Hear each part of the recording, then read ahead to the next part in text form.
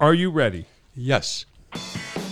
That is a prompt and appropriate response. That's exactly what I'm looking for. John Paquin Podcast, Connecticut Valley School of Music and Dance, beautiful downtown Portland, Connecticut. Come over the bridge, pull a U-turn. If you're coming from Middletown Way, look for us, red neon light in the window. Like and subscribe.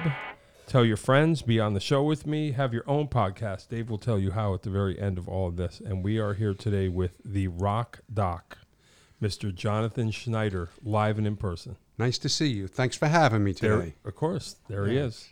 You were on the list, and I was scrambling a little bit this week, and someone threw boom. Okay. Done. All right, let's do it. Yeah, let's do it. Get it done. All right. Well, hey, thanks for coming, and we'll see you later. Can you imagine? Okay. All right. Anyway. Take two. Yeah, Take two. But seriously. All right. So, the Rock Doc, I've known you as a face in the crowd at various different gigs throughout the years. And then I did, some work for you. But you are known as the Rock Doc. Tell us why. Well, that moniker was given to me on a ski trip a long time ago in Colorado. 25 years ago, maybe. Whoa. More than that. And so I was with a buddy of mine, and he had another ski instructor friend of his. This isn't going to be a Penthouse Forum story, is No. it? It sounds like it. No. Dear so, Penthouse. Anyhow, so he said, well, a good name for you is the Rock Doc. And he was a Rock Doc. Hey. And it's stuck with me ever since. So you're a doctor. Yes, a physician and a musician and a little bit. Hey. A fake musician, actually, but Well, that's what I do. as long as you're not a fake physician. No, I've been accused of that too. Oh, boy. Uh-oh. In court? Yeah. I hope not. Oh, no. Like, I used to be Jonathan Schneider, TD, toy doctor, but I'm actually I'm a real one. Okay. Do you want to tell us about that? No, I don't think I've told All you right. about that. You don't have to. Just curious. Yeah. Yeah. All right. But your musical life, let's talk about that. Okay. Well, it all started, I guess, when, I was growing up in Brooklyn with my family. Yep. Brooklyn, New York, that is. And, we had to play a musical instrument. One of the things my parents, made me do, my father played piano. Oh, and cool. I had a little dyslexia with reading piano. Right. Right hand and left hand. I said, well, I'll bang out some chords. Sure. But when I used to go to school, I went to PS 193 in Brooklyn, public school, and I used to go home, walk from home from school, and I heard these drums going. And I said, what was that about?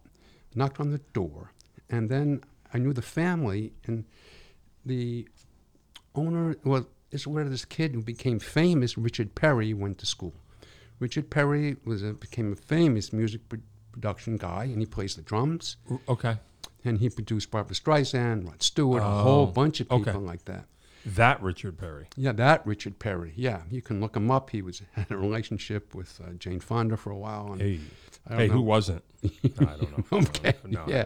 So, and I idolized him. I wanted to be like him. I mean, he had a vocal group called the Escorts, and he sang bass. He's right down there. Hey. And yeah, and a cappella stuff and doo-wop. Cool. Yeah, he did all those things, and that got me started on taking drum lessons. So who was his drum teacher? Well, this guy, Willie Kessler, and that was my drum teacher, and had the practice pad and doing this and doing that.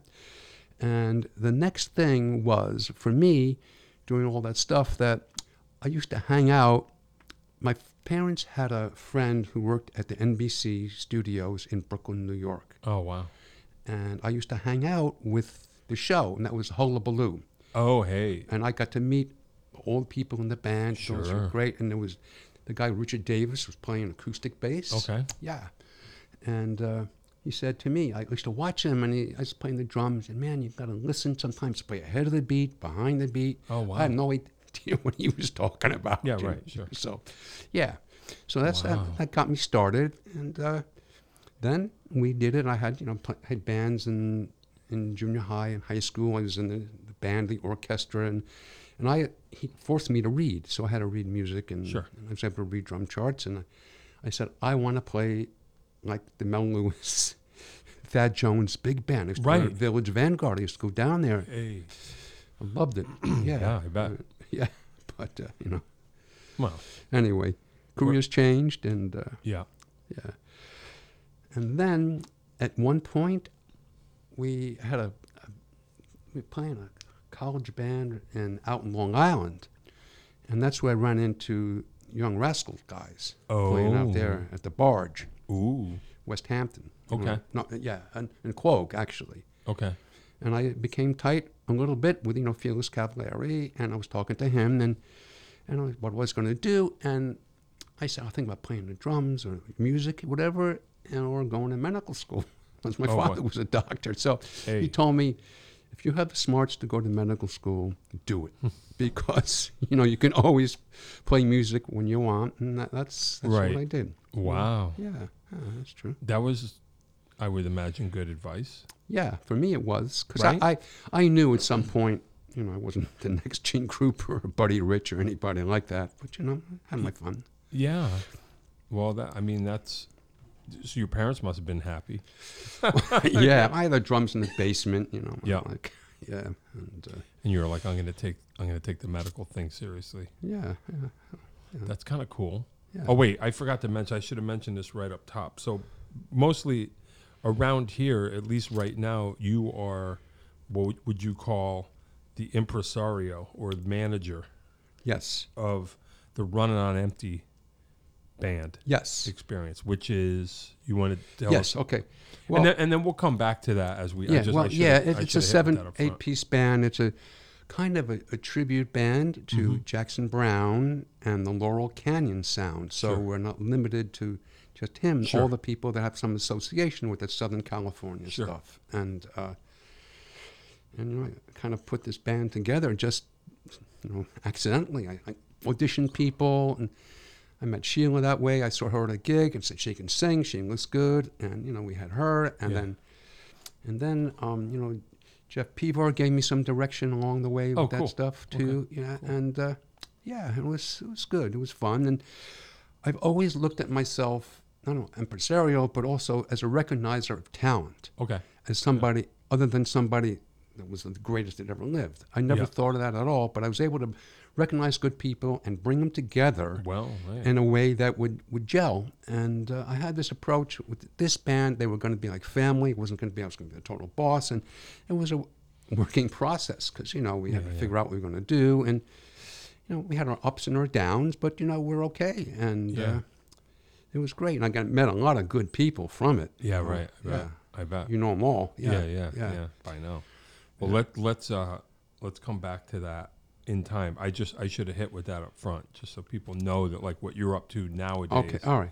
That's what people might know you from. Okay. At the moment. All right. But anyway, so let's go back. So you're hanging with the Rascals. Right. Felix tells you to go to medical school. Yeah. Pretty heavy. That's heavy. Yeah. I think his father was a dentist. I'm not sure. Yeah. It could have been. Yeah. Huh. That's funny. I never thought of that. He said, if you're smart enough to go to medical school, you should. Yeah, we're all doing this because we can't. Yeah, that's pretty cool. Yeah. So you clearly were smart enough. Oh. So that happened. I just fake it till you make it, Yeah. Oh boy. Hope you're not faking it now. No, you made it. Yeah. You made it a long time ago. Let's hope. Okay. All right, cool. So off to medical school. Can continue with the drums to some degree or no? Or that was it? Well, because I don't know you as a drummer, so. No, when I started, because of various issues of studying and stuff and competition, I did not get accepted to an American medical school. Okay. So. And this would have been, not to date yourself, but this would have been what year, just to get in contact? Well, I graduated, college in 1969. Okay. High school in 64. Okay. And so I went to Belgium, and in 69, the whole thing was, folk music. That was the big trend. And I wanted to get a Martin guitar. Sure. Which is what I did. I went to Sam Ash, and for $300. And I didn't know how to play. I just knew 3 chords because I was playing in a band. I used to, I knew cowboy chords. Yeah. Then I started, taking guitar lessons out in Belgium. Wow. Just old country stuff, and sure. I was into flat picking and fiddle tunes and that's doing cool. just an acoustic and and doing it and having fun with it. And because I lived in so many places, I lived from Belgium. It was Nebraska. Wow. From Omaha. That's a big change for a Jewish kid from Brooklyn going to. I would imagine. Going to Omaha, Nebraska. Yeah, right. And I did that, and then internship in Wisconsin. Wow. Milwaukee, and I met a lot of So that's how it goes. Yeah. When you take that path, I don't know much about that path. Yeah. You just go wherever there's a need. So what happens? You have to apply. You go to medical school, then you do an internship. Okay, so medical school was in Belgium the whole time. No, 3 years in Belgium. Okay. And then I transferred into the second year of medical school in Omaha, Nebraska, the University of Nebraska. Okay.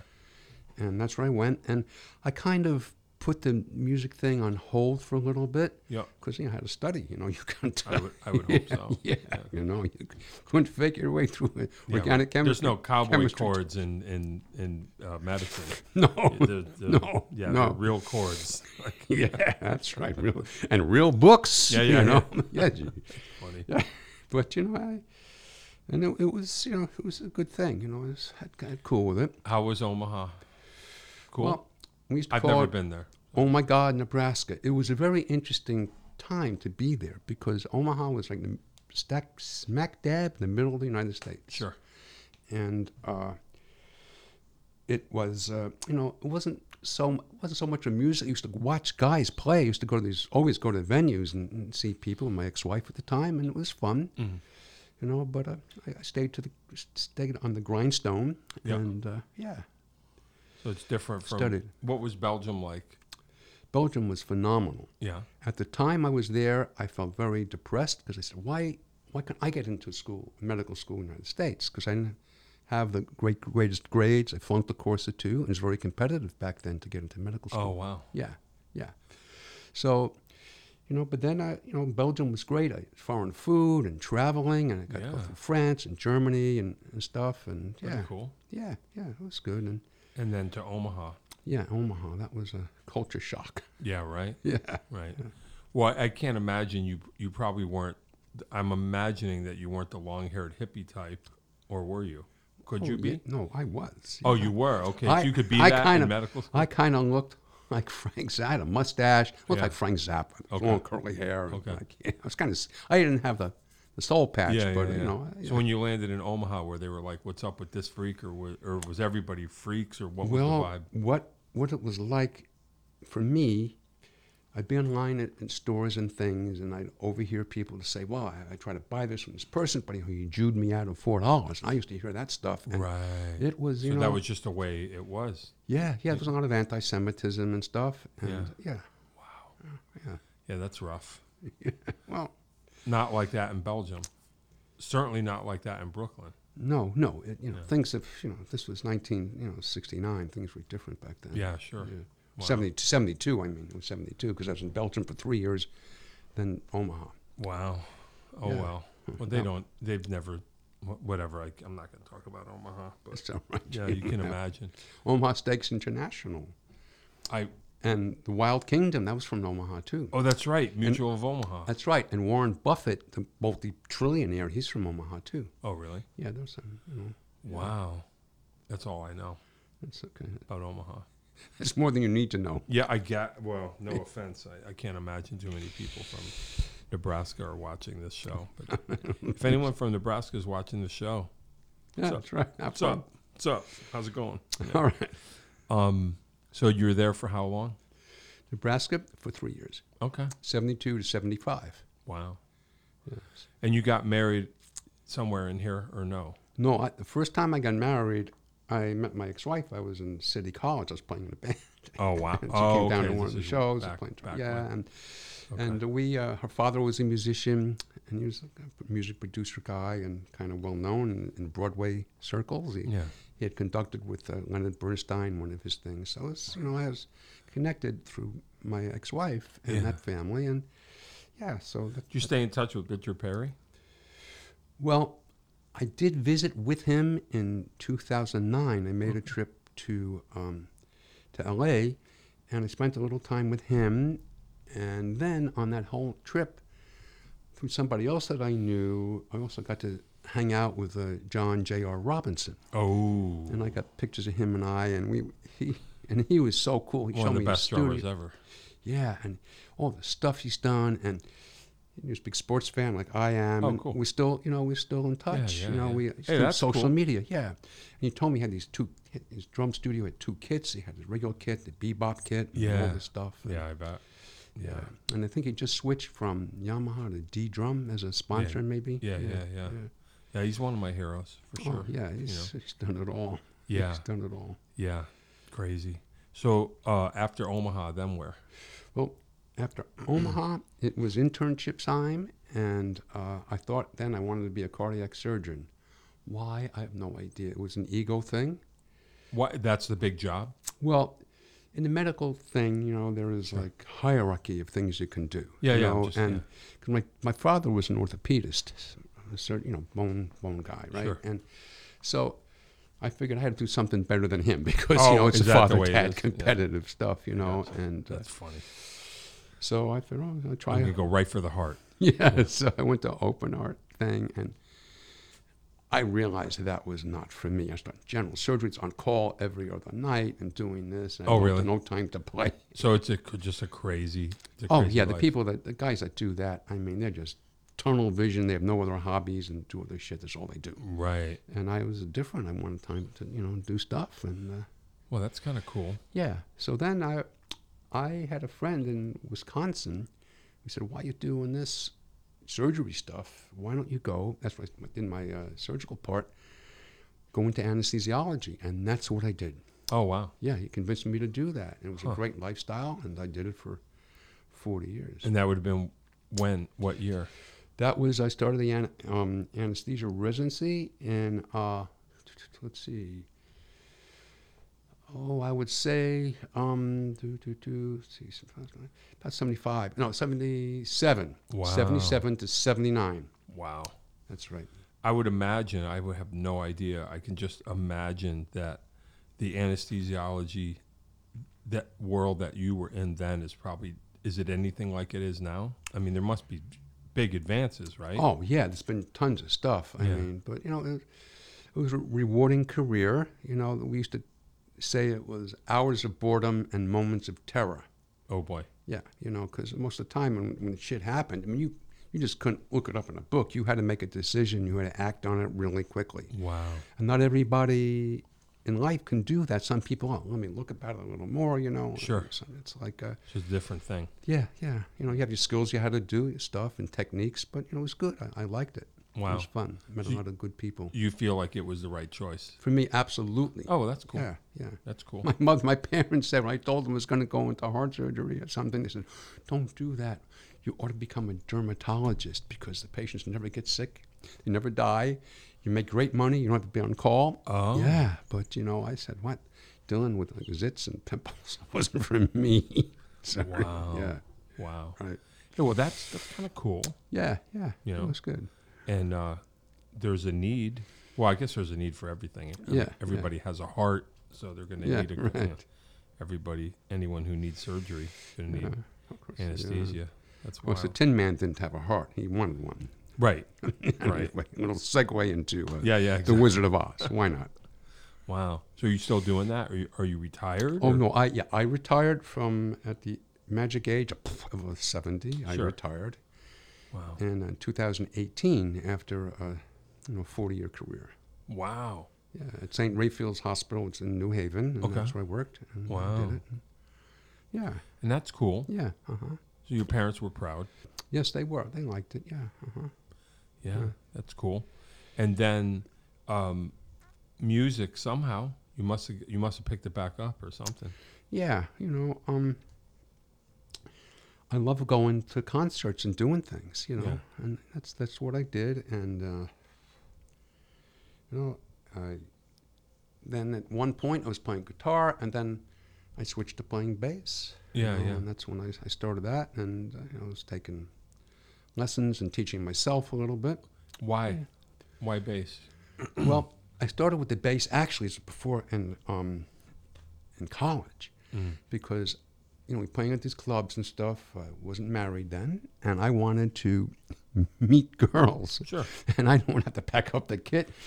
Oh, spend all that time, you know. gotcha. So the guy's playing guitar, thing, boom, out the door. Me, I had to pack all this shit up. Yeah, I didn't have a yeah, drum yeah. tech or anybody Yeah, yeah. that do that. You know what that's like. So that was one of the Yeah, reasons. but the girls that stay late, though, that stay late for you, those are the ones. Drummers know. Those are I know that. if they'll hang around. But, you know, my thing with the drums, I really wanted to, if I could have, I wanted to play like bebop drums. I was able to read charts. I wanted to do that. But that was, you know, but doing that, you know, 8 notes, the rock and roll drums back then was all the same. Yeah. Sure. Sorry about, you know, so that's what that was like. It wasn't exactly. And you thought bass would be more challenging. Yeah, challenging, and also too, you can work with the rhythm and also the melody too. You know. Yeah. That's cool. Who were some of your bass heroes? Like, who inspired you? Well, back then, I initially got inspired by Richard Davis, who played upright bass. Saying, him, and then, you know, over the years, of course, you know, we all listened to Jamerson and all these other folks, and you know, watch these guys like, you know, Sting and Flea, you know, all those people. You know, you sort of bass look becomes at it. a thing. Yeah, you know, but at some point I realized that my playing the bass in the current band, if you want to know how that started, I can go with there too. Yeah, sure. So I was just going to put this band together because in 2014 I was living in Cheshire, and they have this Bartlam Park, and it's a little area, and they have this summer music stuff, and they had all these tribute bands going there. We said, wow, maybe we can start one. I can start one, and I had to think what it was going to be. It wasn't going to. I didn't want to do another like Tom Petty or Eagles or Fleetwood Mac. Do something a little different. So I decided on, you know, the Jackson Browne concept, and we took it from there. And that's what we did. And I had a specific needs to how I wanted this band to look and sound. In other words, it wasn't going to be a bar band. We were going to be rehearsed. We all had in-ears when we started to play because we had 4-part harmony things. I wasn't even going to play the bass or play anything in it. So I was speaking with our friend Howard, you know, Howard Satinsky, Howard Jeffrey, and he says, you know, with this thing, I want to do a duet, you know, with Sheila. So I said, yeah, okay, well, who's going to play the bass? I said, you are. Hey, so back then he lived in Middletown. He was teaching. Oh, okay. Yeah. So he said, but I don't have a bass. I gave him my bass, and he said, all right, you play it. And wow. And eventually, you know, I said, okay, I got a bass for myself. And so where did you know Howard from? Oh, because I was taking guitar lessons, you know, from Bob Semanchik. Oh, whoa, yeah. You know him, Bob? Yeah, I do. Yeah. And I said, well, I'm doing this Jackson Browne thing I want to do. Do you have any interest in playing guitar? Because he can sing too. And, you know, and he said, well, you know, I'm gigging a lot, I have my students, I teach all the time. So why don't you speak to Howard? Because they were in a band before. Right. Together. Sure. So I don't know who Howard was. So I introduced myself, go to his house, and you know, and that was it. And we are since very close, good friends. And you know, I love the man. He's down in Georgia now. He's good. Yeah. So I always knew him as a guitar player. Yes, he plays everything. He plays guitar. He plays bass. And you were like, I want you to play bass. And he said that to me. Play bass. He said that to me. You play the bass. He played the bass in the band, but in a couple of songs, you know, I played the bass. So you already had the guitar chair settled. That's why because I still think of Howard as a guitar player. Yeah. We had Sean Persinger playing lead guitar. Yeah. I found him. He was one of my guitar teachers at the time, and I asked him about it. And very skillful guitar player. Yeah. You know, he's good. So he's like, that's cool. Yeah. And then, so all right, are there any blanks that you want to fill in? Because now we'll just talk about the band and everybody in it. But what happened in between? You just didn't play in bands all this time, and then you had the brainstorm to like you're going to make one. Or what happened in between? Is there anything? Well, what I would generally do is I was playing guitar, and I had people that played, and I would only want to do stuff that was going to stretch me musically on the guitar. Like I got those two two guitar stuff I was really into, like the Allman Brothers thing. And so I learned a song. I visited my friends in various parts of the country where they wouldn't know me. And I I'll come and do it. And that's what I used to do. And it was fun. Yeah, you want to do an Allman Brothers thing? Yeah, we could do that. Or maybe some, what else did we do? Some Orleans things. It was kind of fun just sitting in and doing it. And, but, So you play a little bit of everything: drums, bass, guitar. Yeah, well, I suck at them all. It's like, it's fun. I do it for fun and pleasure, my own things, and right now, and I always, even now, I try and advance my skill set, what I can do, and I have this like wacky idea that I'm gonna learn how to play like slap bass really well. Yeah, right. Yeah, sure. And then go challenge Flea to a battle. Or Victor Wooten, one of those guys, or Mark King, and How's it going?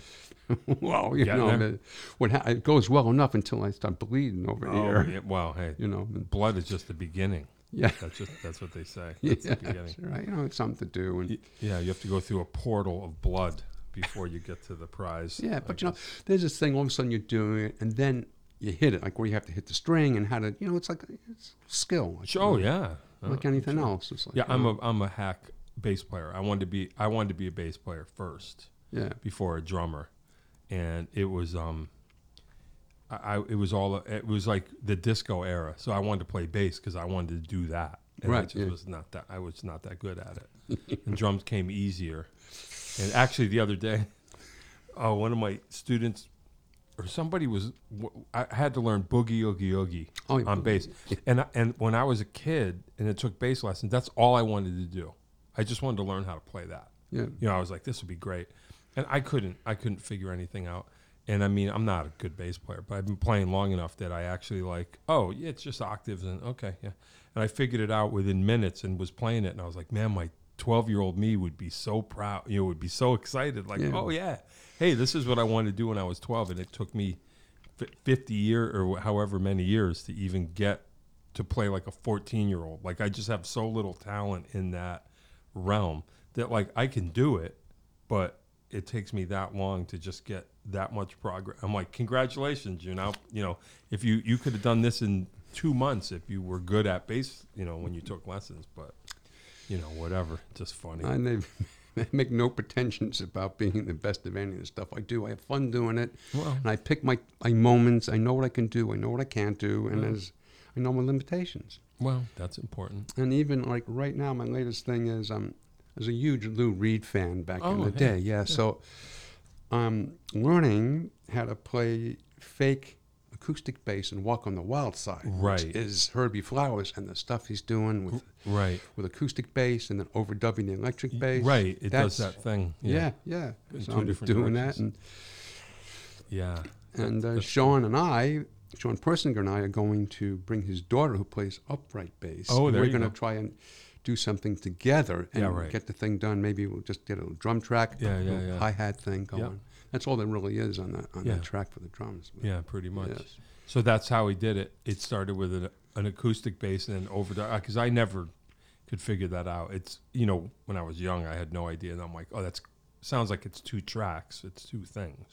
So that's what it is. Yeah. Mm-hmm. So one's going one way, one's going that's the right. other. That's exactly right. And you can play them both together. There's ways of doing it, but to get the real sound, you have to have 2 basses playing, and they were overdubbed. And that's cool. Pretty cool. Yeah. So let's. Why don't you give us the history of the band, from band members, who they are, how you met them. All right. Well. Because everybody's going to end up on the show eventually. So this is like the big shout out. Okay. This is the big list. Well, I really wanted to do this thing, and I put this band together. We had our first rehearsal in Jeff Pevar's place. Sure. And we brought him in. No, it was at Sean's basement, and Pevar came. No, not Pevar. I mean, I got confused. Sorry. It's all right. Yeah. It's all right. So we all came down his basement, and we started, that was, Jeff Canada came down. He said, I love to play it, but I can't. Oh, yeah. My problem with my foot. So he suggested we get Greg Trabant. Right. I bring Greg in, and I was like, wow. Yeah. He's the real deal. I mean, yeah, sure. He can, you know him. He can play. He does it all. So we did that, and then I said, all right, well, we have to find some other people. And Howard loved that stuff. Howard was in there. I needed another lead singer, and we got, I got, Jordan West, singing lead. And I approached him, and he says, look, I'll do it, but I don't want to play any instruments. I just want to sing. Okay. And he plays the congas, too, in a couple of tunes. Right. So that's what he does. And he did that, and then I needed initially, I had about 11 people in the band. Whoa. Because I need to duplicate the stuff that Jackson had on the Running on Empty things. I had 2 background singers, and we had Sheila, and I had Ginny Bales, and she was up for a while too. Okay. And I had Joe Miller playing guitar. We had a bunch of us, and it just became too cumbersome to have 11 people. Yeah. As well as too much money to pay them too. Yeah. I said, no, if we're going to do this right, they have to be paid for rehearsals. And that's what I was able to do. And he would tell them, look, I don't have a boat, I don't have a fancy car, I don't buy fancy cars, I don't have a jewelry, I don't have an expensive mistress, so this is what I'm going to do. We're going to. You have an inexpensive mistress? Well, yeah, I used to, but then she wound up getting the clap. I said, no. Sorry. Sorry. Okay. You can edit that out later. Exactly. That's fine. No, there's no editing. That goes out to that's forever. The internet's forever. Okay. Yeah. All right. Yeah. Oh. So sorry for these jokes, folks. No, it's okay. They can handle it. Yeah. So you decided 8 was the way to go. Yeah. So eventually, and it worked out. We had a violin player with us too, at Kenny Kosek at first. Oh, right. And Andy Gundell, who plays rhythm and sings lead. Right. He told me about Kenny, and Kenny was with the band for, I would say, the first 5-6 years, and it became too much of an issue for him to come in from New York City. He didn't have a car. Right. Or his wife had the car, and went to pick him up at the train station. And then we went through 2 other fiddle players, and we have our final one, Alicia, and she's doing well. Yeah. Yeah, so it's good. I know that there is some fiddle I'm running on empty, but why not the David Lindley? Why not the lap steel guy? Thanks for reminding me. I'm just curious. We had one. Yeah, we had one. We had Olin Roth in the beginning. Okay. Olin Roth played lap steel, and he was with us for a while, and it was great. But he became very busy, and it was a big schlep for him to come all the way from where he was to us, and it worked out for a while. And there was some artistic differences about things with that. So, at one point, we figured out we had to do something else. So, Sean was skillful enough to play the parts on slide. Oh, right. Okay. And made it sound great. So you can cover that. Yeah. Yeah. And then Andy, like acoustic, you need someone on the acoustic. Yeah, Andy played acoustic, and Howard plays acoustic too. So he did that on some songs as well. Right. Yeah. Okay, that's cool. And then violin becomes, you're just like, we'll get the fiddle player. Yeah, cover some stuff. Yeah. That's cool. Mm-hmm. And that's everybody, right? Well, we got Sheila singing lead. We got Howard. Yeah. We got Rob McEldowie. He plays. Oh, right. He plays keyboards. Yeah, and he sings too. Yeah. And so it's funny. He wasn't too familiar with Jackson Browne. When we brought him in, because he was in the Steely Dan cover band. Shut that door all the way. Bo Bolero. Yeah. That's what he was in, and but he wanted to do somebody's baby. That's a song that he does. Right. And then he learned the other songs, and he sings harmony. He can sing lead. He does it all. He's a very skillful musician, and he's got ears like the size of an elephant. I mean, he hears it all. Yeah. Yeah, that's cool. Yeah, it's pretty much like an all-star lineup. I like to think so. Sometimes I say, "Wow, what am I doing here?" Wow. Yeah. You have these moments of disbelief, but it's okay. Yeah. And what was the first gig? Do you remember when it first? I do. Yeah. What I wanted to do was I had this band together. I had no shows booked, but we had to have a show booked. So I put something together as a fundraiser at this place where Greg used to teach, RVP Studios in West Haven. Okay. And we did a show, and we had like 3 bands there. And we had Pivar was there for something that he was doing, and I that's had cool. this woman. He was there, and we were there, and it was great. It was good. It was a good time. Yeah. Yeah. And you were like, this is going to work. Yeah. And Johnny Ross showed up too, and he played also. And after one of the moments with me, I was really proud when I came off the stage. The big smiles that Pete gave me, as well as Johnny Ross. It's like, yeah, man, you did it. And yeah. It was good. And Hey, that's cool. Yeah. Yeah. But Johnny Ross had a party band. He did his thing too, and he had a great band he put together. And so you were like, okay, this is real. Yeah. If those guys like it. Yeah. It's going to be for real. You couldn't get Pivar involved because he doesn't live here. No, not anymore. No. Yeah. Yeah. I mean, I've done music stuff with him, and Sure. yeah, he played guitar on the Linda Chorney stuff. He did and bass and things. Mhm. Yeah, it was fun. That was a different time in my life. Yeah.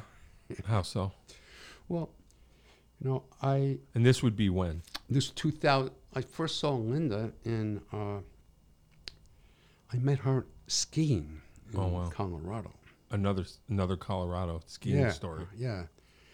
In 2003, and eventually we became friends, and then she eventually got married, and we connected, and we had a lot of fun together doing things, and she got a boyfriend who I got to know, and now she's out in Arizona where she lives in Tucson. Yeah. So she was great, and everything gelled. It was all good. Yeah. It was all good. Yeah. Yeah. That's cool. And we did the record with Linda. We wanted to do a record because I said, Linda, you got this stuff. Let's see if we can't do a record. Because I had some discretionary money, and we had to get some good players. Because I wasn't going to, I wasn't going to be on that record at all. Oh, boy. Okay. Yeah, no, I wasn't going to play. I was going to produce it, and executive produce it, whatever you want to call it. Sure. And so we did that, and where? When? Yeah. Where did you do it? Well, we did it. We did some basic tracks. The pre-production stuff was done in my house, in my loft. And, okay.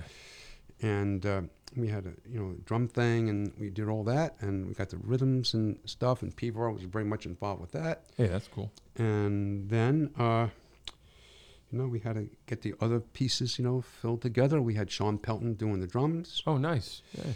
And Jeff played guitar, and he played banjo, and he played slide and lap, all that stuff at the various parts of the song. Sure.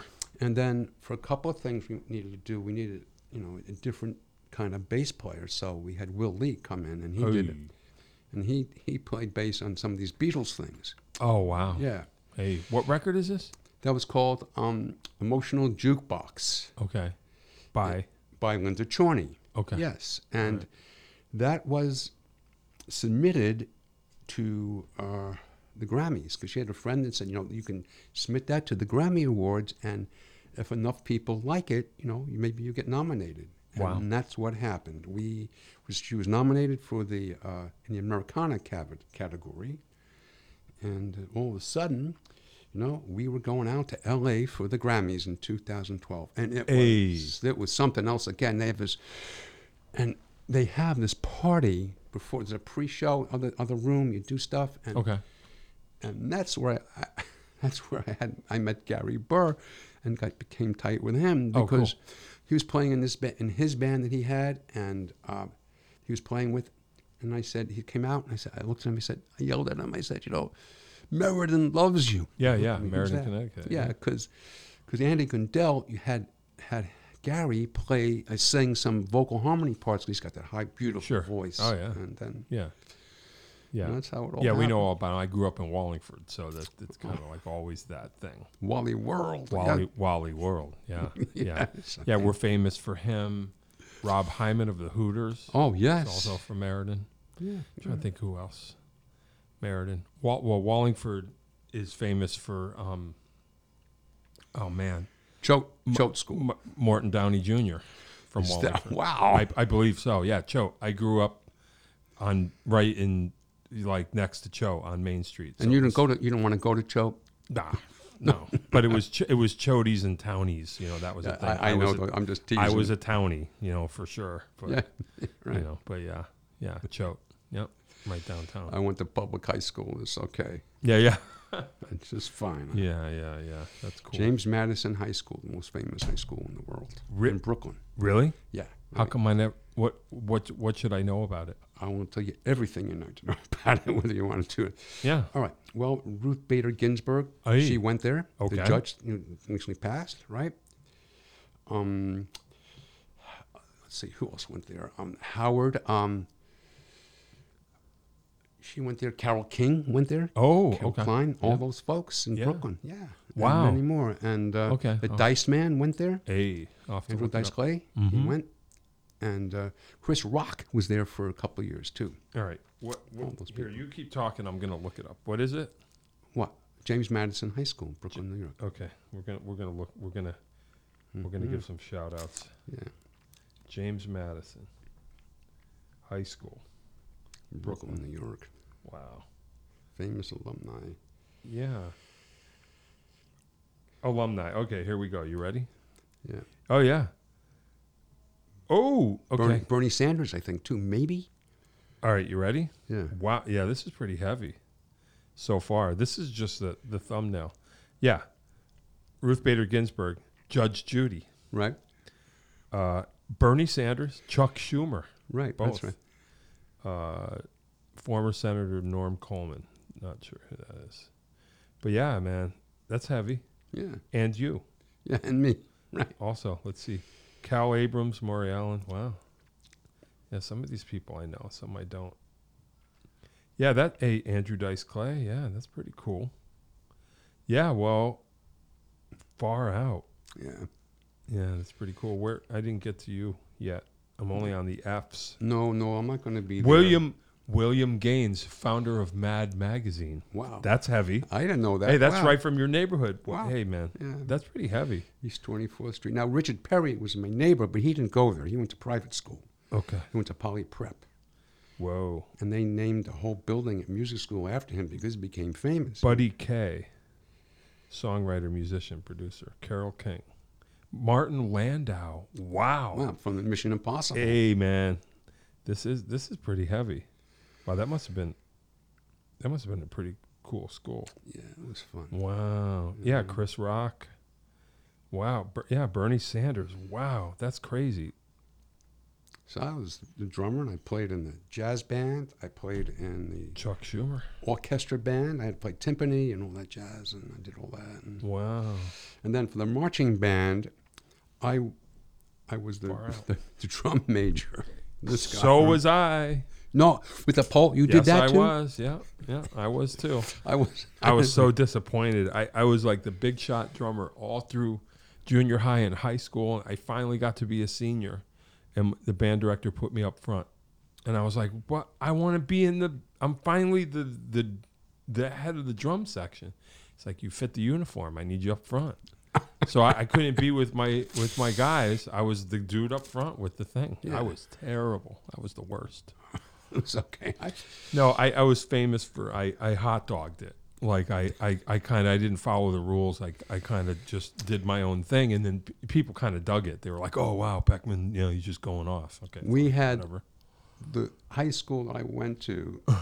James Madison had the worst high school football team in the history. Oh, really? They were like, I think a winning season. The best season when I was there was like 3-10 or something that. It was terrible. And there's more to life than football. Yeah. But my being a drum major got me recruited to go to University of Pennsylvania for my first year in college. Oh, hey. They wanted me to go. They needed a drum major. Hey, there you go. Hey, that's cool. They were recruiting me to be a drum major. But what happened was I decided I liked playing bands better. I wasn't going to study, and I wasn't going to be the drum major. I didn't want to do that. Yeah, I don't know what that career path is like. Yeah, I did it I think I did it. They were grooming me to be a drum major, and they had this other guy that was doing it, and they said, he'll after when he graduates, you'll take over. I said, okay, but I left after 1 year. I flunked out of college. Oh, whoa. Hey, that's heavy. Yeah. My drum major career, so I was a senior, and we were terrible. My band director was cool. He was really good at concert band. Like, we were good, but marching band wasn't really his thing, so we just would barely get through it. And I remember we had it was my senior year, and we went on a trip. We went, the concert band, we entered a competition. We had to go to Virginia. And then but we also had to march in a competition. And he just told us straight up, he goes, gang, I don't care about the marching band thing. We just have to kind of get through it, but I really want to focus on the concert band. So, okay, cool. So we did that, and then the next day we had to be marching the parade.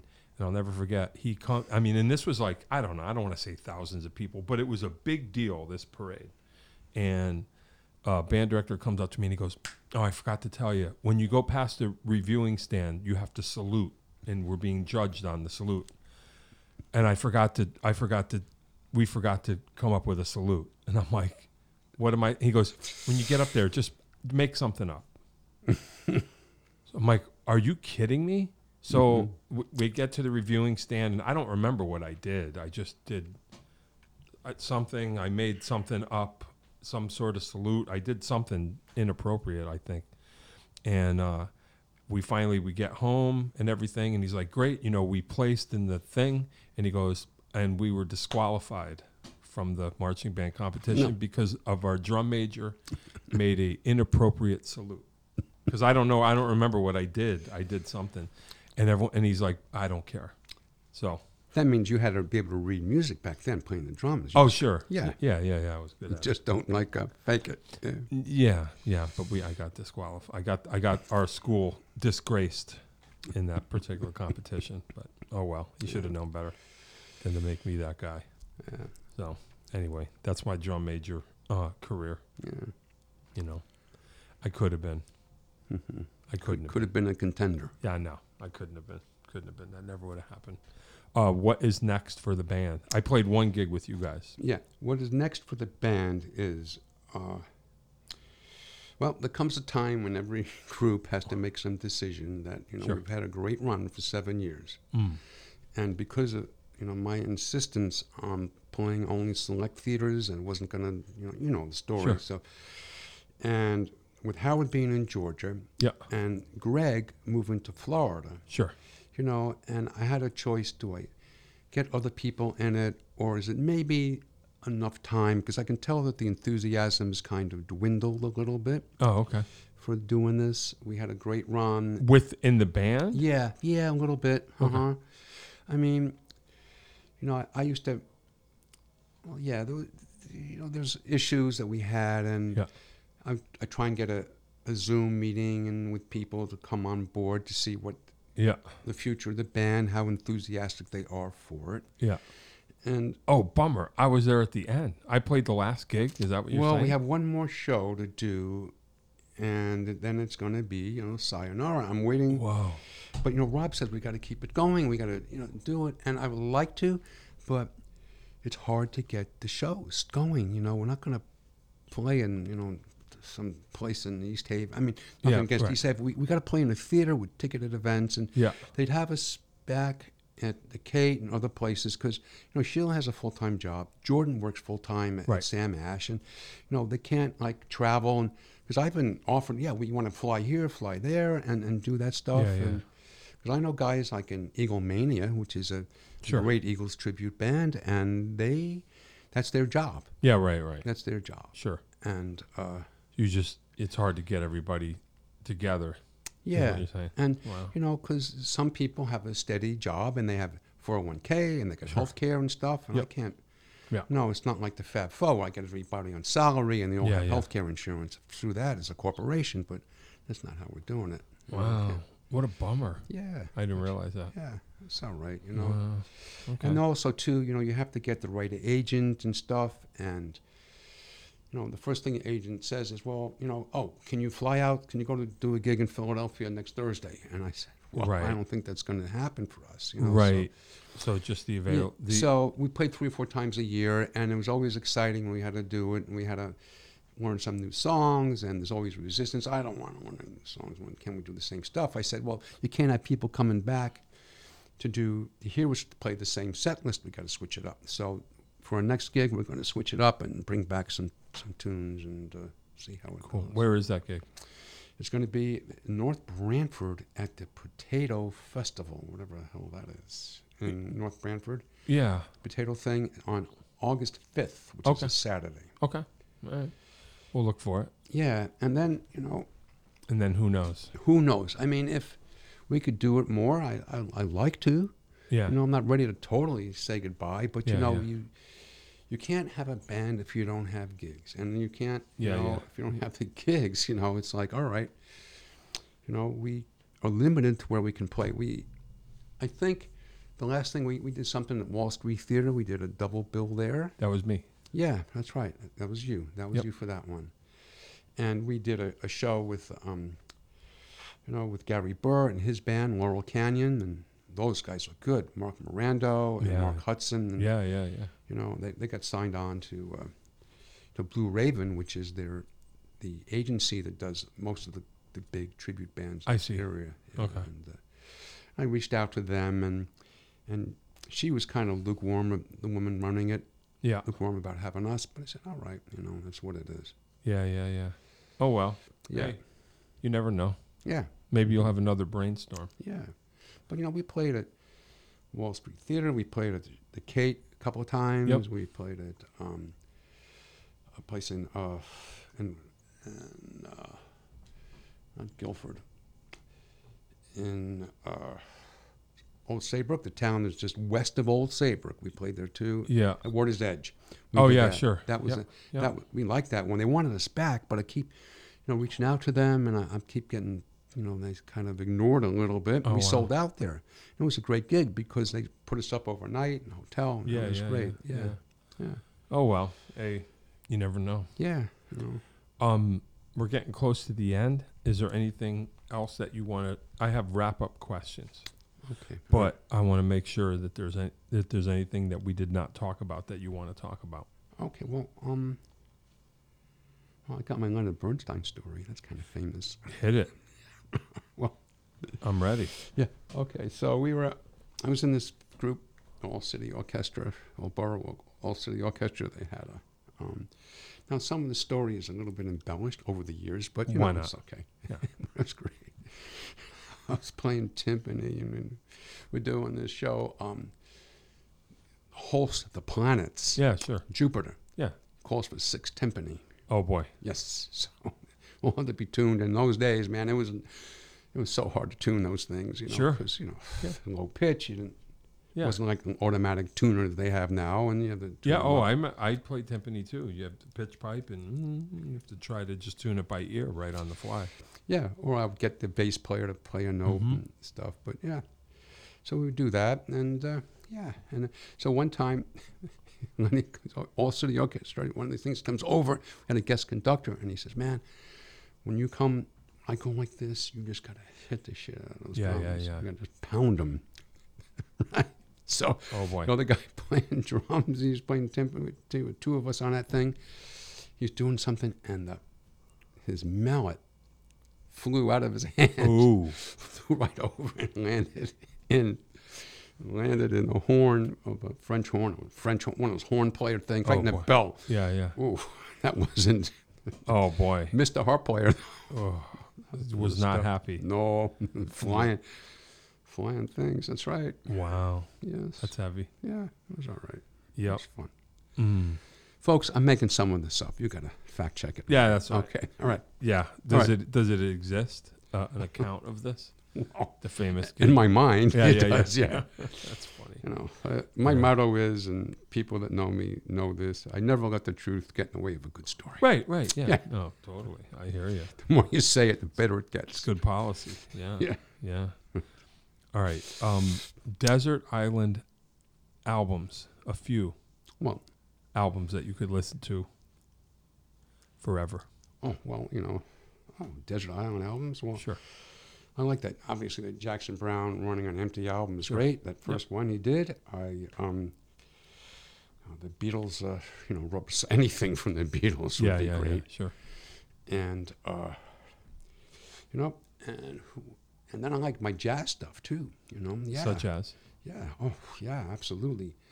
The let's see, the Jazz Soul of Porgy and Bess, which is a song you have to dig deep to find. It was great. Okay. Man, it was a jazz version of that stuff. It was great. And, of course, Miles Davis, Sure. kind of blue. Yeah. That all the time. Sure. Man, and Joni Mitchell, blue. Yeah. Oh, yes. I mean, how can you forget Joni? I mean, sure. So many great people. Agreed. Yes, Agreed. yeah. So Mel Lewis was kind of your guy back then. Yeah. And I think I watched him and used to go down there and watch that. And also Joe Morello, too. I took one lesson with Joe Morello. Whoa. What was that like? It was like, man, how do you play the sticks that fast? Yeah. It's like, all right, it was in Jersey. I think it was in New Jersey back then. Wow.